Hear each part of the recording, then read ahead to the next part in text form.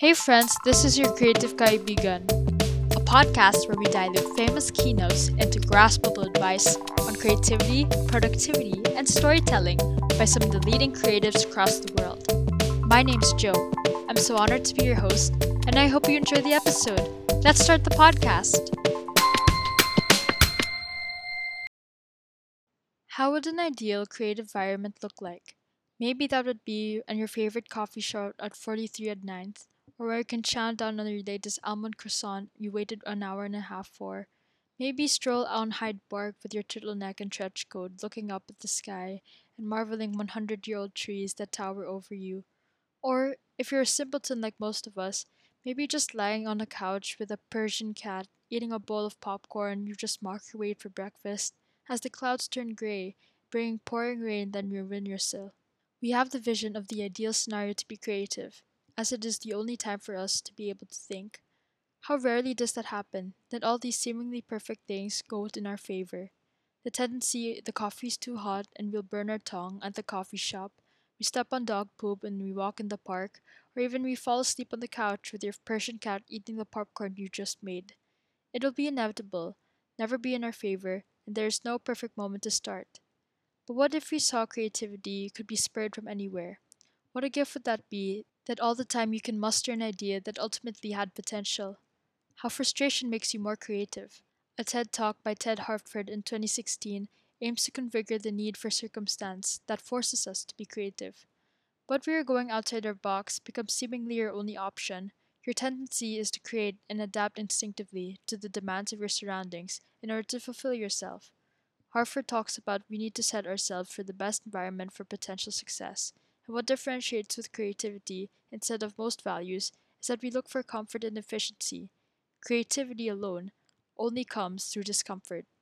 That's not in spite because of our circumstances that we have potential to create engaging ideas, but rather it's because of it.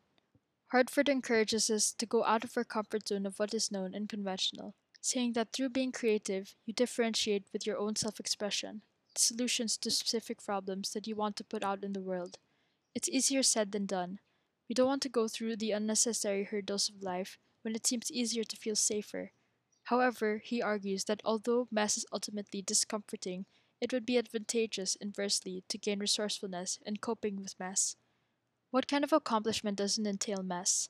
The tasks that are most fulfilling usually entail challenge, and thus we set up ourselves up for the risk of failure, but for the ultimate result of success. Without thinking out of your comfort zone, he says, that you guard yourself within a box that is full of holes. It is, in actuality, a thin layer that provides no protection to the problems you will eventually face. Harvard proposes that this unconventional idea of creating stimulated chaos within your work is ultimately important for the ascension of creative ideas. It is with the practice of having challenges come within our way that we develop being more resilient amid difficulty. Creativity must entail the novelty that comes with one's surroundings. We are more often to find inspiration from chaos than to be simply closed off from the world. No one would want to have something that has never been done before, unless you're Einstein, Edison, or Elon Musk. What most creative ideas are is just a remix of influences that take homage and paying inspiration to the inventions that came before it. What ultimately catapults it to success is its differentiation from the other works before. It's one's own personal style and signature that credits one's self expression. It's the tough love we get from creativity.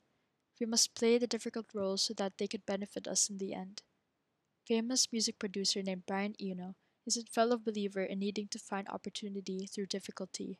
He has his own set of cards entitled the Oblique Strategies.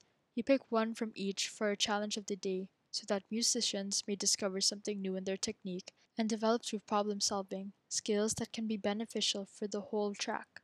The method has been so successful that it's been selling Oblique Strategies cards online. In the end, Tim Hartford suggests that we need to emulate uneasy circumstances in order to force ourselves to be resourceful and most especially creative.